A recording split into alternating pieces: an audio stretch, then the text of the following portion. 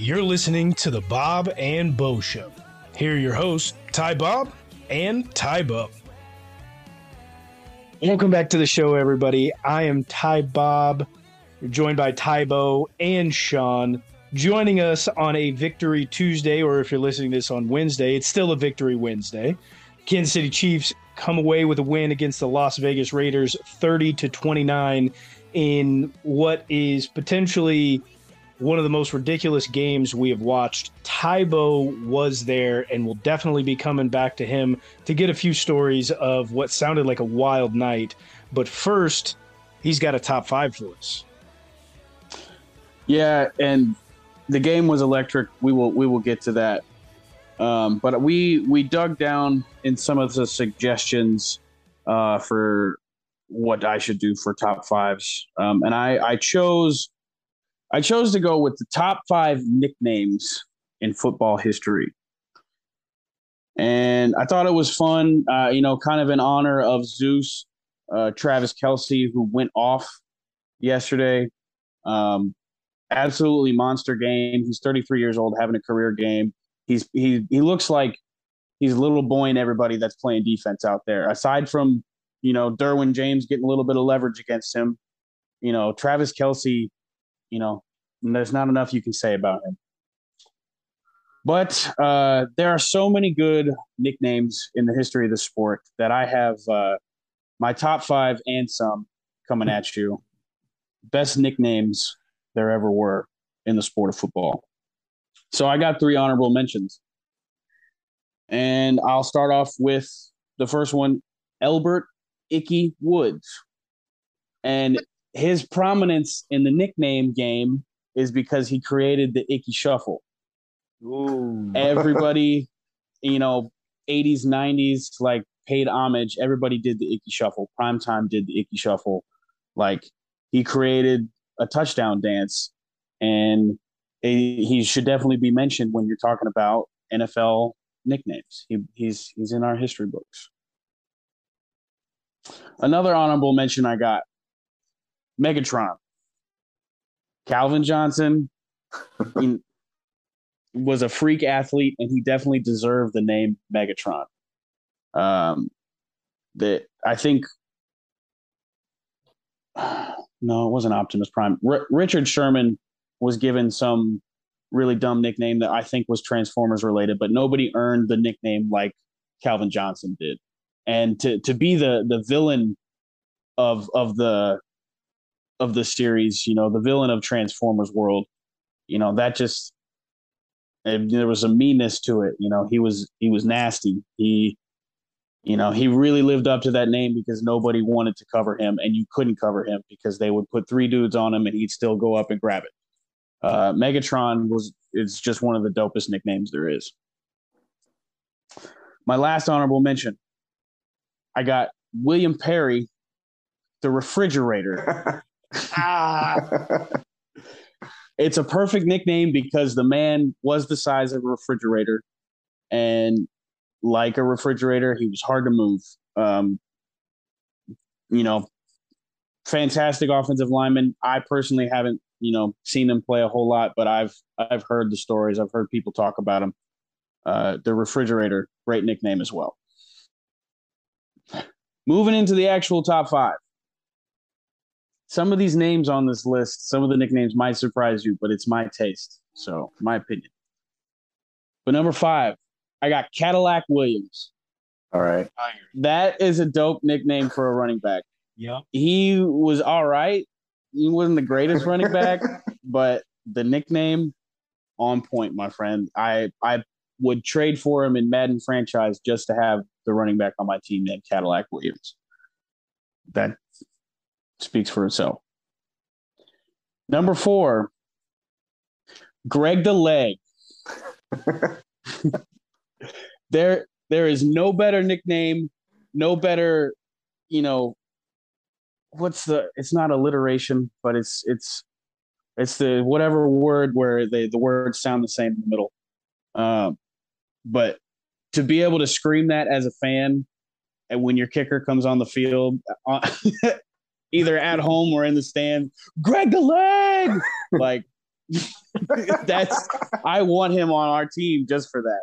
So, Greg the Leg for sure. Number 3, we've got the Red Rifle, Andy Dalton. Stop it. That's hilarious. Especially in those Bengals uniforms. Yeah. Yeah. I mean, say what you want about the quarterback, but the name is perfect. He takes that helmet off, and that hair is just bright. Like Red Rifle, number 3. All right. Number 2, I don't know if I had ever heard this nickname before doing my research. I want to know if you guys have heard it before. The Albino Rhino. A guy named Carl Mecklenburg. That Carl Mecklenburg sounds familiar. I've never heard the albino rhino. Albino Rhino. Was he a fullback? He's a linebacker for the Denver Broncos. All right. But I mean, bleach blonde hair, looks like he has no eyebrows. The Albino Rhino. I like it. Great nickname. Yeah. And you know where it's going. You know what number 1's going to be. This other entities have put on contests for the best nicknames. People have voted on this nickname. It's the Nigerian Nightmare. We bring it home to Kansas City. Christian Okoye, the Nigerian Nightmare, was a nightmare for defenses, would run over everybody, was just the typical bruiser back of the old days. Christian Okoye, the Nigerian Nightmare, makes number 1. Those are my top 5 and some nicknames in the NFL. It's a fantastic list. Solid top 5. Fantastic list. Fantastic. I think there was one miss there because you want to go Greg the Leg, and I was quickly reminded of one that would be right up your alley with your taste. Dicker the Kicker. Dicker the Kicker. Who is that? I believe his name, I could be getting the first name wrong, but I believe that's Eric Dicker, former Texas Longhorn kicker, now in the NFL. Oh, my God. Dicker the Kicker. He's in the NFL right now? I believe he's in the NFL. I think I heard his name called on Sunday. Yeah, he missed one. Philadelphia Eagles. There you are, Dicker the Kicker. He has to make a slight new change. This is the new honorable mention right here. He now has 9. I still think yelling Greg the Leg sounds better than Dicker the Kicker. I think so. I agree with like short, sweet, to the point. Yeah. This guy's going to boot it through the uprights. For sure. He struggled with that lately, though, so. Yeah. We don't need to talk about that. Greg the Leg!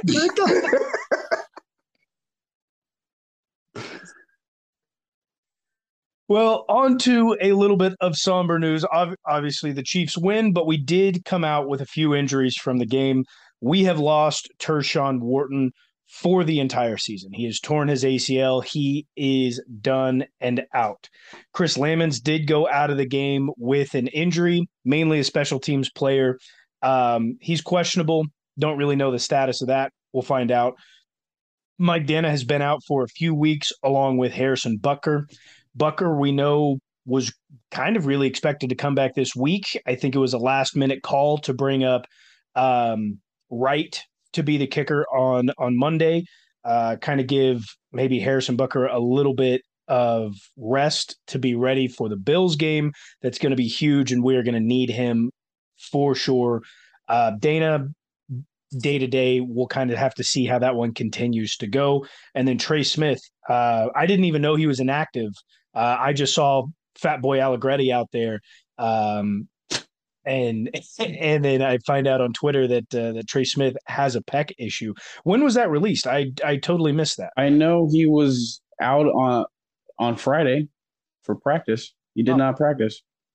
I completely missed that. I'm not sure how, but he's questionable. But I didn't even know halfway till the second quarter that I was like, "Hey, Trey Smith's not out there." I did not pay attention to any injury report. You texted tonight. There's a slight update in like the mid afternoon on Monday about him because he's going to be out, but it was lost in all the other news going on. So Yeah, you had texted midway through, I think it was the second quarter, and I was like, "Oh, Fat Boy Allegretti is out there."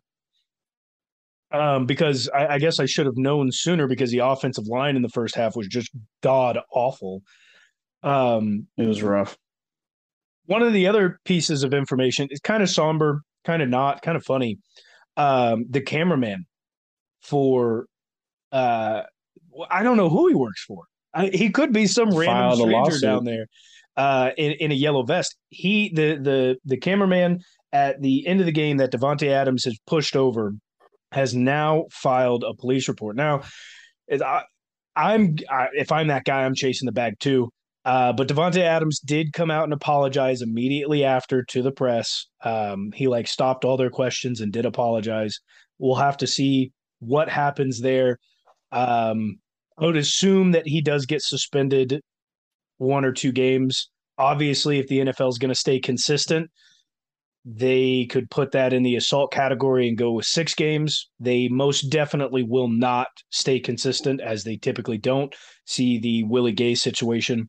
But that's odd, right? We've now 2 weeks in a row we've had non-player personnel on the field being injured by players hitting them. Obviously, this week with the cameraman, the last week with the streaker who got completely depleted, knocked out. What were by his Bobby injuries? Wagner. Do you know? Not released. Oh, The cameraman did state in his police report that he sustained injuries, did not need to call an ambulance, set up a private ride to the hospital where he then did file a police report with the police at the hospital. So I obviously did. You couldn't see it at the game, like I mean, unless you were like at the tunnel, honestly. But so when I read about it, I thought I was going to see a video of like a cameraman shoving a camera into Devontae's face, but he looked like he just made a poor decision on trying to like run to the other side of the tunnel, and just really bad timing. Yep. You can't do that if you're Devontae, but like I honestly thought I was almost about to be on Devontae's side because I was like, if a cameraman is shoving a camera in your face after you just lost a game, like what are you going to expect? yeah, I mean, I don't. Obviously, it's not the way you want to handle yourself. At the same time, you can't necessarily be too mad at him. It wasn't like it was a hard push. The guy was already kneeling and was basically on the ground. There's no way he sustained any injuries, realistically, when you look at the video.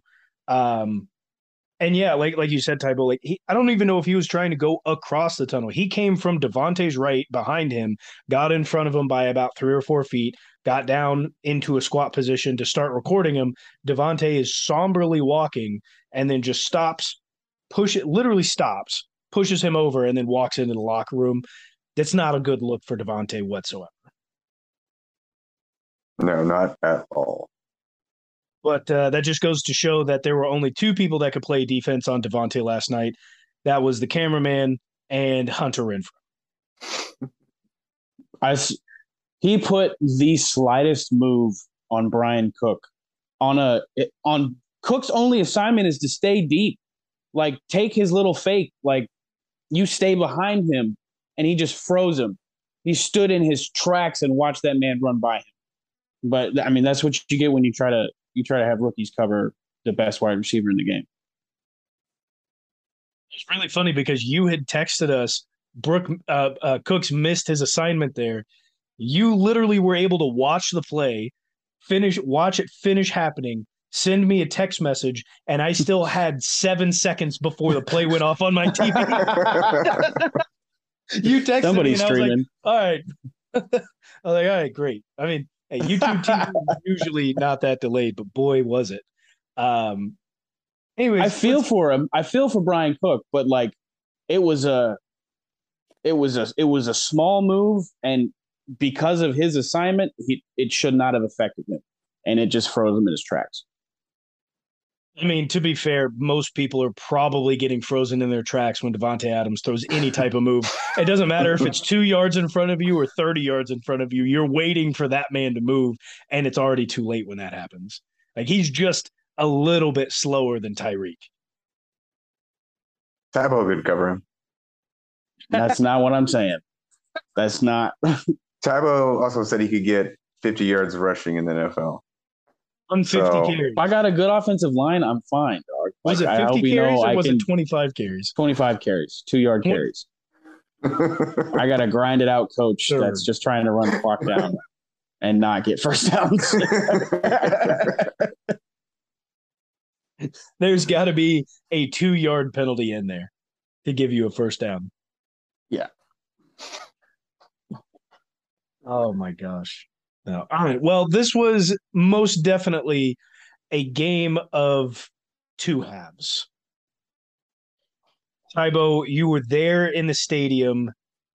Give me what you saw and what the crowd reaction was the entire first half leading up to the Chris Jones and the Chris Jones situation, and then the players going into the tunnel at halftime where you saw beer cans being thrown at the Raiders team as they were going in for half. So, and I mean, there was other stuff. There was a report of someone yelling the N-word at one of the Raiders players. So, I mean, we know Arrowhead has some of those fans. They do not speak for all of us, but you know, I also saw a fight on the at the first level from up at the third level. That my whole section was like looking down over the railing, and I don't even know if it was like a Raiders fan and a Chiefs fan. It looked like it was all Chiefs. It looked like there was nothing but red in this mob, and security had a hard time breaking it up. So, I mean, like I said on the preview, it was hostile, and it was much louder than the Chargers game. And it was because of the refs, but it was much louder than the Chargers game. And it wasn't that way in the first half because the Raiders stunned us. We got loud on defense like we usually do, but until we scored the 10 points going into halftime, it wasn't Arrowhead. It wasn't loud. We were just looking in disbelief at the lack of offensive line play, the lack of offensive production. And, you know, the Raiders we couldn't stop the run game. The Raiders were doing whatever they wanted on offense. But the moment we score in the second half, you know, it started to feel more normal. It started to feel like Arrowhead, you know, some of us got real down, but the true fans know it, you know, we can score 28 points a quarter. But yeah, and we got even louder when we heard the ref basically crying. Everybody's heard the clip now, but to hear that in real time, we were like, "Are we serious?" Like, and it just added fuel to the fire. My ears were literally ringing when I got home. The second half of that game kind of had the atmosphere of the Chiefs-Bills game last year. You know, my legs are sore from standing the whole time, and my ears are ringing. So, I mean, could have been one of the loudest I've ever heard Arrowhead Stadium because the calls were egregious, and Pat was pissed off, so the crowd was fueled off of him, and they ended up getting fueled off of us. So, I mean, it was a beautiful thing to watch, but a tighter game than I know everybody was hoping for. So what was it like in the stadium whenever Chris Jones got called for that roughing the passer? Did you know that it was a fumble at the moment, or what did that look like? I don't think, at least I couldn't tell that Chris Jones had the ball in his hand. I was focused on the ridiculous call. And I mean, you watch it live, you watch it in slow-mo, you see pretty much the same thing. Like there's no added force. Like it's just, you can't, you know, if he puts his arms out to brace himself, like you risk like breaking your elbow. Like it's just a football tackle. And, you know, when a crowd is booing, you know, that's usually not the loudest point. Like boo is hard to make real loud compared to just like yelling. But that was some of the loudest booing I have ever freaking heard because Arrowhead was coming for their throats. I didn't think the refs were going to make it out into the tunnel for halftime, let alone out of the stadium when the game was over. We've seen the play over and over and over again. We can obviously tell sitting there watching on the screen that the ball is out.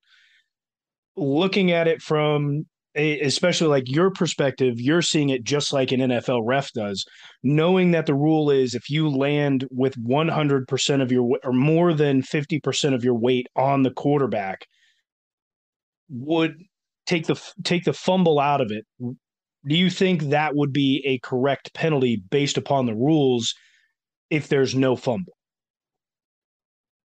I didn't even know that they got that specific. Like you can't land with 50% of your. It's like 50 to 75%. It's one of the two. You basically have to land on, like when you take the quarterback down, you basically both have to land on your side, or you have to land with the quarterback on top of you, or the quarterback goes down and you go down somewhere else if you go down. Like you cannot land with your body weight, full body weight on the quarterback. That is the rule. So there's natural football situations where that penalty is supposed to get called every time. Yeah. Chris Jones. So taking the fumble technically out of it, by the rules, but for God's sake, man, it really shouldn't be. It shouldn't be that hard. But no, I think we were also. I'm almost positive. Pat got whipped down just like Tom Brady did. And I think that happened before that shitty call. It did. And so we were like, how does that not get called? But then you're going to call this pussy ass call. Like, oh, I agree. I was livid. I had a Broncos fan over that was livid. I had a Broncos fan down in Oklahoma text me, and they were livid. Everybody was not happy. Sean, sitting at home, what were some of the key points from the first half that you saw? Some of the key points were we got exposed in the secondary. Rashad Fenton was clearly exposed. He got beat multiple times. He just did not look good. Pass interference calls. Clyde was not running the ball very well, and they didn't want to keep running the ball with him. Thought that was interesting. And we really started heating up whenever Jerick McKinnon came on, busted that 30-yard run out, and actually gave us some life on offense. That was before we scored the first touchdown. And other than the first half, they just didn't look too good. Offensive line was struggling hardcore. Yeah, we couldn't win the line of scrimmage, and that's what all night. First half was awful. Yeah. What's going on with the offensive line? I mean, we've seen some inconsistency galore across this entire team. We've had a poor game offensively against the Chargers, a poor game overall against the Colts. We give a poor first half outing here against the Raiders. And the offensive line has been the largest perpetrator of that. Why can we not get consistency? And why is the offensive line the main perpetrator of this inconsistency when they were one of the best offensive lines in the league last year? I think they're just taking some games off. I think they're really underestimating their opponent sometimes, and they think they're a little bit more solid than they are at times. Granted, we had Allegretti in for Trey Smith, so that's a little new for them over there on the right side, but that's still no excuse on the left side. And just the whole entire line, just not too good right there. I saw on Twitter that Pat came out and told the offensive line, hey, we're going to win or lose this game because of you guys. And I think that was right at halftime. So that shows what it does right there. What a thing to say. It's making some accountability. Like, he's been in a situation with bad offensive line play before, and like, hey, I can only do so much if you don't give me any time. Yeah. And I don't think it was great in the second half. Like, it was shaky throughout the whole game. But to what you said, Sean, you said the whole offensive line was playing poorly. But that, if you look at the numbers, it wasn't necessarily true because Tooney and Creed Humphrey still didn't give up a pressure with how bad the night was. Yeah. So we look at Orlando Brown, Allegretti, and Wiley. Wiley had his hands full with Max Crosby. Allegretti just doesn't bring the level of play that Trey Smith does. And Orlando Brown, while I was kind of pumping the brakes on the hate, still did not play great last night. I'm guessing second half was really good. Was it? Second half was really, really good. I will admit his first half, awful. Not as bad as Wiley, but not good. Second half, one of the better offensive linemen. He did hold his water well. Yeah, and McKinnon's run, I think that was just happenstance. I feel like Clyde would have ripped that same run off because the Raiders weren't not tackling on that play. They were running alongside of him like they were not.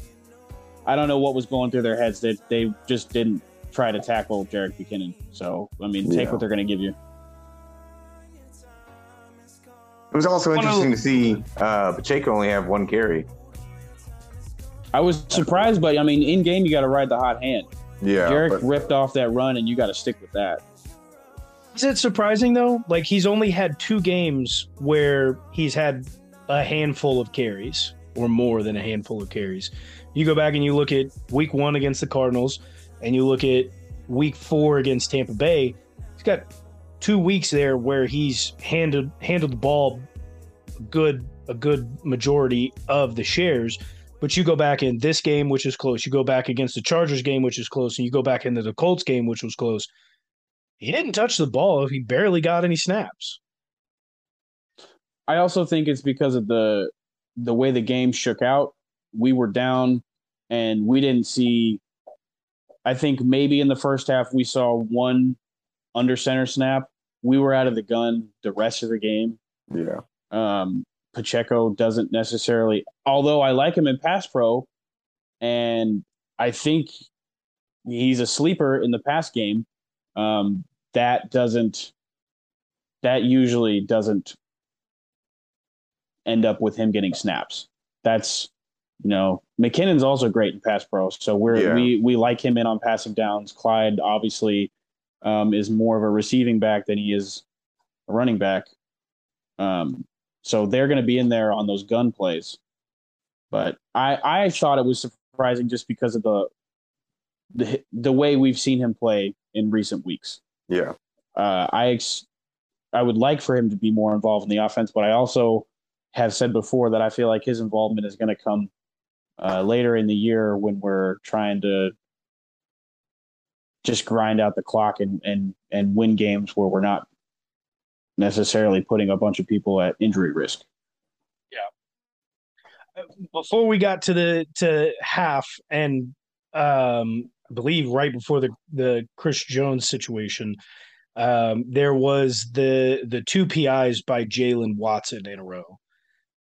He had the first one, which undoubtedly, no doubt, it was a penalty, had to be a PI. But the second one into the end zone, underthrown ball, the run into Davante Adams grabbing his helmet, ripping him down to the ground, and then having the PI on Jalen Watson. What are your thoughts? I think that's a penalty that a lot of people are overlooking. What are your guys' thoughts on that? I mean, that was a completely underthrown ball. Completely. It hit Jalen Watson in the butt. Yeah. That was another moment where the boos were raining down in Arrowhead. But I really feel like that play, regardless of what happened afterwards, I feel like it could have been an offsetting penalty situation where Davante should have got flagged for something afterwards. But regardless, that type of play, the underthrown go route where the defender's behind you and you reach around and like jump into him to get the call, that is really reminiscent of in basketball when you pump fake, get the defender to come up, and then you lean into him. So that's just part of the game, and people are going to exploit that. because you can. Well, basketball is getting rid of it, so do you think there's a future rule change for that? There's always rule changes in the NFL, so yeah. But as big of a rule as pass interference. There's got to be middle ground. Like I think this is a testing period for the NFL. It has to be, right? Because we're going from being in like what was the really, really tough era, no penalties, rip somebody's helmet off as as oh, now I can't even think of his name. As Marshawn Lynch would say, run through a motherfucker's face. Like that's the era that we were in, right? And we're in this transition period of like, okay, now we have data to back up CTE and like injuries, and we need to make sure equipment is safe and correct for all this stuff that's happening. And now we need to also evolve the rules and the camera angles and all these sorts of things. We're still transitioning into trying to figure that out now, and the NFL is having to do that on the fly. It's not an easy job by any means. But it's something that's going to have to get modified, reviewed, and done quickly. And that's a lot of things. Not only do they have, the roughing the passer calls, but they're going to have the pass interference calls. They're going to have holding calls.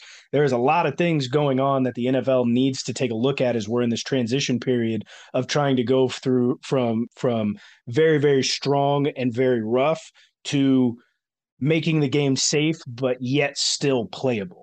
And right now, we're not at that playable stage. We're just trying to get to the safe stage. I think one of those things that can show that is look back at the Dolphins game on the very first play. Teddy Bridgewater goes down. He's not concussed. It wasn't a concussion. He went out, and they're just playing that safe because of the issues that happened with the week before and the week before that with Tua. Yeah, but they said that they had a spotter for him for that. And what's that going to lead to in the future? They always have spotters. Spotters are always there. But if he's a little woozy getting up, if he's just a little woozy, what's stopping offensive linemen from like keeping him down, staying down, like, hey, stop, or picking him up and just carrying him around? There's part of it. Ways around it, no matter what. Well, yes, but I think that's a little too much. I think they'll probably try and find some way around it. But if you're obviously being carried around by an offensive lineman, the spotter is going to be like, hey, watch that. Now, if you're holding him down, give him a second to breathe. Hell, call a timeout. If it's not a concussion, you'll find that out. Yeah. Like if it is a concussion, you'll still find that one out. Like take a timeout if you need to and let somebody catch their breath. And we're just trying to transition, and we've got to do a better job. The NFL has to do a better job. We'll go into the second half. Obviously, coming back out, I think it took 5 minutes for the players to get back out there, and the entire stadium was booing loudly again. What could you see, Tybo, of that energy that was given by the fans to the players, and how that sparked, obviously, the momentous comeback? When it gets rocking, it even from watching it at home, there were people that just could feel the energy that the players were feeding off of. When Arrowhead really gets going, the players feel it and they respond. And the big time players made the big time plays. Like Pat and Travis just, they took what the defense gave them. There were plenty of other players that were involved, but the main two characters of that second half were Pat Mahomes and Travis Kelce. They showed up when the crowd told them to. They felt it. They listened, and gave us one of the a greatest performance by a tight end that we possibly have ever seen. That's Patrick Mahomes' largest comeback in regular season. In the regular season, it was a 17-point comeback, which that's another one in the history books for 15, as he breaks Troy Aikman's touchdown record in, I believe, Josh Briscoe tweeted it out. I think he broke it in like 66% of Troy Aikman's games. Yep. which is ridiculous. He got a big shout out on the Levitard show. Love Josh. That was fantastic. Fantastic work from Josh. I heard it was specifically not brought up on the broadcast. Yeah. No, They it didn't definitely even mention wasn't it. brought. Not 1 second will be talked about that. Aikman is a big, big, big hater of Patrick Mahomes. It's funny. There's also crazy- another record. Oh, go ahead. Another crazy stat. We're probably thinking of the same one right here. Following last night's win, the Chiefs are now 12-9 with Patrick Mahomes as their starting quarterback when they're down 10 plus since 2018. That same stretch, all of the quarterbacks are 156 and 873 when trailing by 10 plus points. The only one above 500 By a long shot. by a long shot. Not even some people's goats. Tom Brady is that good. I think his percentage is actually like close to 40%, but still not. Keep in mind that's a fairly small sample size, but it's incredible. Yeah. What were some of the key plays that you guys took away from the second half? Obviously, the Chiefs got better. As the momentum shifted. Juju was a ghost all night, and MVS turned into something I have never seen him do before. 90 yards on 6 catches at one point in the game. I think that was midway through the third quarter. It's not sustainable. We know this, but he was on a different page with Pat last night, man. It was his birthday. It was, yeah. That's what it was. I mean, you never know. He could show up at different moments, but I'll have a game here or there, but there's no way that's sustainable whatsoever. But what were some of the key things that you guys saw in that second half as Kansas City mounts the comeback long before we get to the final play of regulation? one big one was the touchdown, Travis Kelce, late in the third quarter, whenever he ran across the field, scored, running past 3 guys. We didn't, in the stands, we did not think he was going to get in the end zone. Didn't even look close. I mean, there was a 3-man wall of Raiders defenders in the direction that he was going. I did not expect to see what I saw on that play. I believe it was that moment. It may have been a different one, but Pat's over there on the sideline screaming, "I'm here, I'm here," directed at the Raiders bench. And whenever you see that, Petty Pat is the best Pat out there. Arrowhead got pretty loud at that point. Oh, there it is right now. I'm watching it on TV. I'm here. That's good. I absolutely love when Pat is like on the sideline talking all of his shit, using his hands to count numbers right as he walks past the camera. Like, there is nothing better than when you see Patrick Mahomes get fired up and like start jaw jacking with someone. Ty Bob, real quick, I need to counter something you said, because you said Juju was a ghost. Yes. And he may have only had 3 catches for 33 yards, but he played his role in that game. He had 1 drop in the first half. I mean, shaky, pick it up a little bit, but his routes were beautiful. He had a catch in the red zone that gave us a first down, and it came at a crucial point. It was part of the comeback. So don't knock him just because he didn't get you or get a whole lot of production, but like, he played his role well in that game. But Juju does that. Yeah. I mean, his routes looked great all night. Even when he wasn't getting thrown to, Juju's routes looked really good. But 2 plays that I want to talk about came from McCole Hardman, who's still dealing with a little bit of injury, because there was a couple moments where he was on the sideline. I didn't see at the game, but had saw on Twitter people talking about it. There was moments where he was like in pain on the sideline and still went back in. But there was 2 third down pass plays, both for decent chunks of yards. One of them was like almost 40 yards on the 3rd and 17. But he had 2 third-down catches that got us first downs that kept drives going. Another player that played his role perfectly in that game. And I also want to point out that this is crazy to me. Travis Kelce only had 25 yards receiving. That is the lowest amount of yardage for having 4 touchdowns in a game. How that's possible. The next one was 93. Next lowest is 93. Jody Fortson has got to be pissed, right? It just Travis Kelce was like, I'm taking your job over tonight. You're not doing anything. And Jody's like, hey, man, this is how I make my living. I'm trying to get another contract out here. Give me the tutties. I will say that brings up something I do want to talk about is some point in the season, somebody else is going to have to step up in the red zone. Yeah. Travis Kelce's not going to get 4 touchdowns a game. So, like I wanted to see Jody more involved in the game. I was like ecstatic every time I saw him on the field. But somebody else is going to have to score or catch a touchdown from us in the red zone.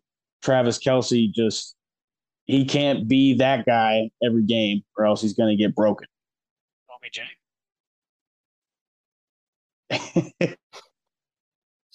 Put Kansas City in his top 5, and he's actually put Kansas City as his number 1 destination, should he be able to choose. Come on in. I'm for it, man. I don't even care. We're out here trying to win a ring. It's a possibility. One of the things that needs to be talked about, the defense held them to 29 points, but did not play great. We've been missing Willie Gay for 3 weeks now. He will be out one more week. This is his final week against the Bills that he will be out. And one of the things to look at is our defensive efficiency per play. We have been on a downward trend since Willie Gay was suspended in week 2. And it has not looked good. Now, we have had guys step up. We have been playing at a just under par level. I think our EPA is literally minus 0.1. But, just above minus 0.1. It's not very pretty how the defense is playing out there. Losing Willie Gay was very big. Defensive series results, first giving up a first down or a touchdown. The Kansas City Chiefs are all the way down at 26th, which isn't good. We give up a first down or a touchdown 75%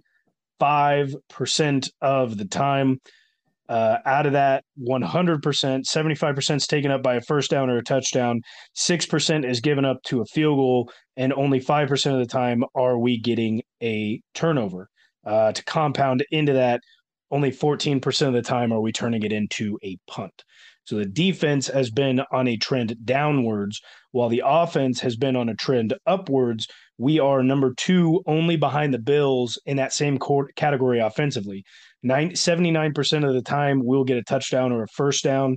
7% of that we'll get a field goal. 3% of the time we do turn the ball over, and 10% of the time we do punt. So out of 100% of snaps, nearly 80% of the time we are getting a first down or a touchdown. It's 79%, only 1% behind the Buffalo Bills.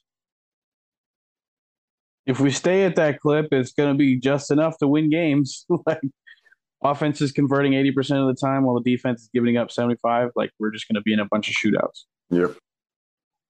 That's only what is scary coming into next week, as defensively, I told you that the Chiefs were 26th in the league. The Bills are 9th. With a mostly depleted secondary, too. Exactly. I will say something that we were extremely confident going into this game was our ability to stop the run. We did serviceably against Jonathan Taylor, and we did really well against Leonard Fournette. But Josh Jacobs ate us up all game. We could not stop the run first half or second half.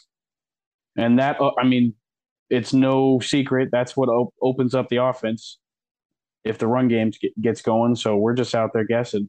And it's not looking good. but luckily the Bills don't have a premier running back. We just got to worry about Josh Allen hurdling people. Yeah, that's true.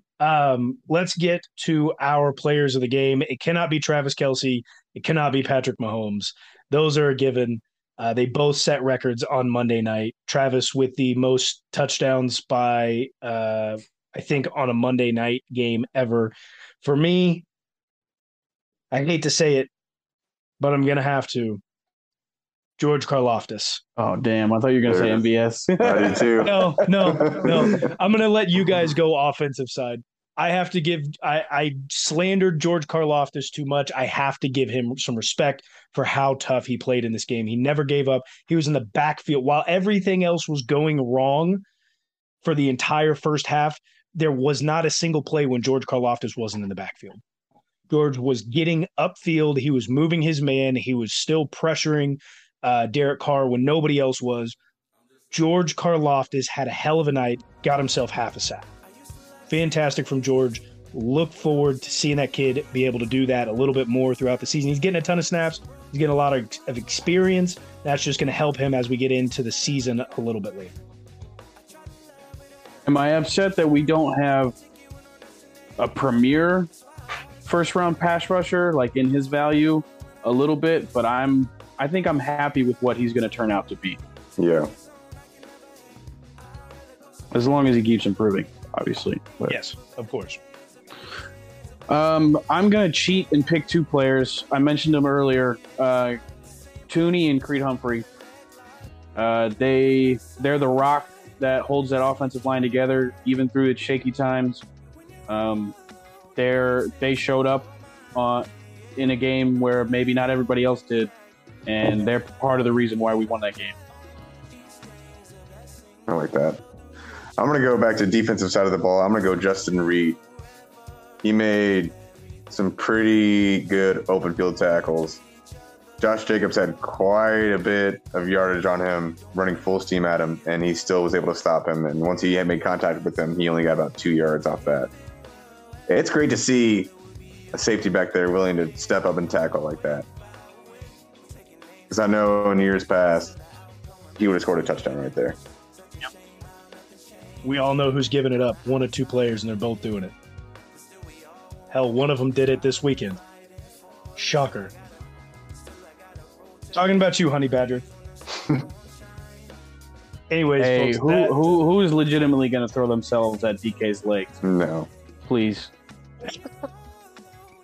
I'm not. It ain't me. Let alone how old Honey Badger is. I don't blame him for that one. Not He's one only bit. 30 in a few days. Be all right. He's just got football mileage, though, man. Yeah, no, he does. But hey, if you're scared, you got to get out of the league, man. It ain't for you. It's a young man's game. No, that's why he gets all the money right now. He had all the hits whenever he was younger. He's collecting paychecks now. That's true. Well, folks, we have got a hell of a game coming up for you on Sunday. It's a Chiefs quick turnaround. They get a little less time than the Bills, but nobody really gets one over on us. This will be the quickest turnaround that we have of the season against an opponent who has a little bit more time than us. Sunday afternoon. It's an 3:25 game. Is going to be crazy. Tybo will be there, so he will be able to bring us another aspect of how that game will be. Get Big us tailgate. close. Big tailgate. Personal. Oh yeah, what are we cooking? Oh shit, yeah. I don't even know. That was decided by my parents. I haven't asked them. We'll need to know that for Thursday's show. We get 2 meals though. There's breakfast and pregame. Oh, perfect. Dang, you got an extra ticket? Anyways, make sure to come back in on Thursday evening, Friday morning. Get your fix on the game, on how it will turn out. It's a big one, folks. You don't want to miss it. Make sure you're checking us out on YouTube and all audio platforms. You can follow the show and our YouTube, Bob and Bo Show. It's easy to find. But most importantly, go Chiefs. Go Chiefs!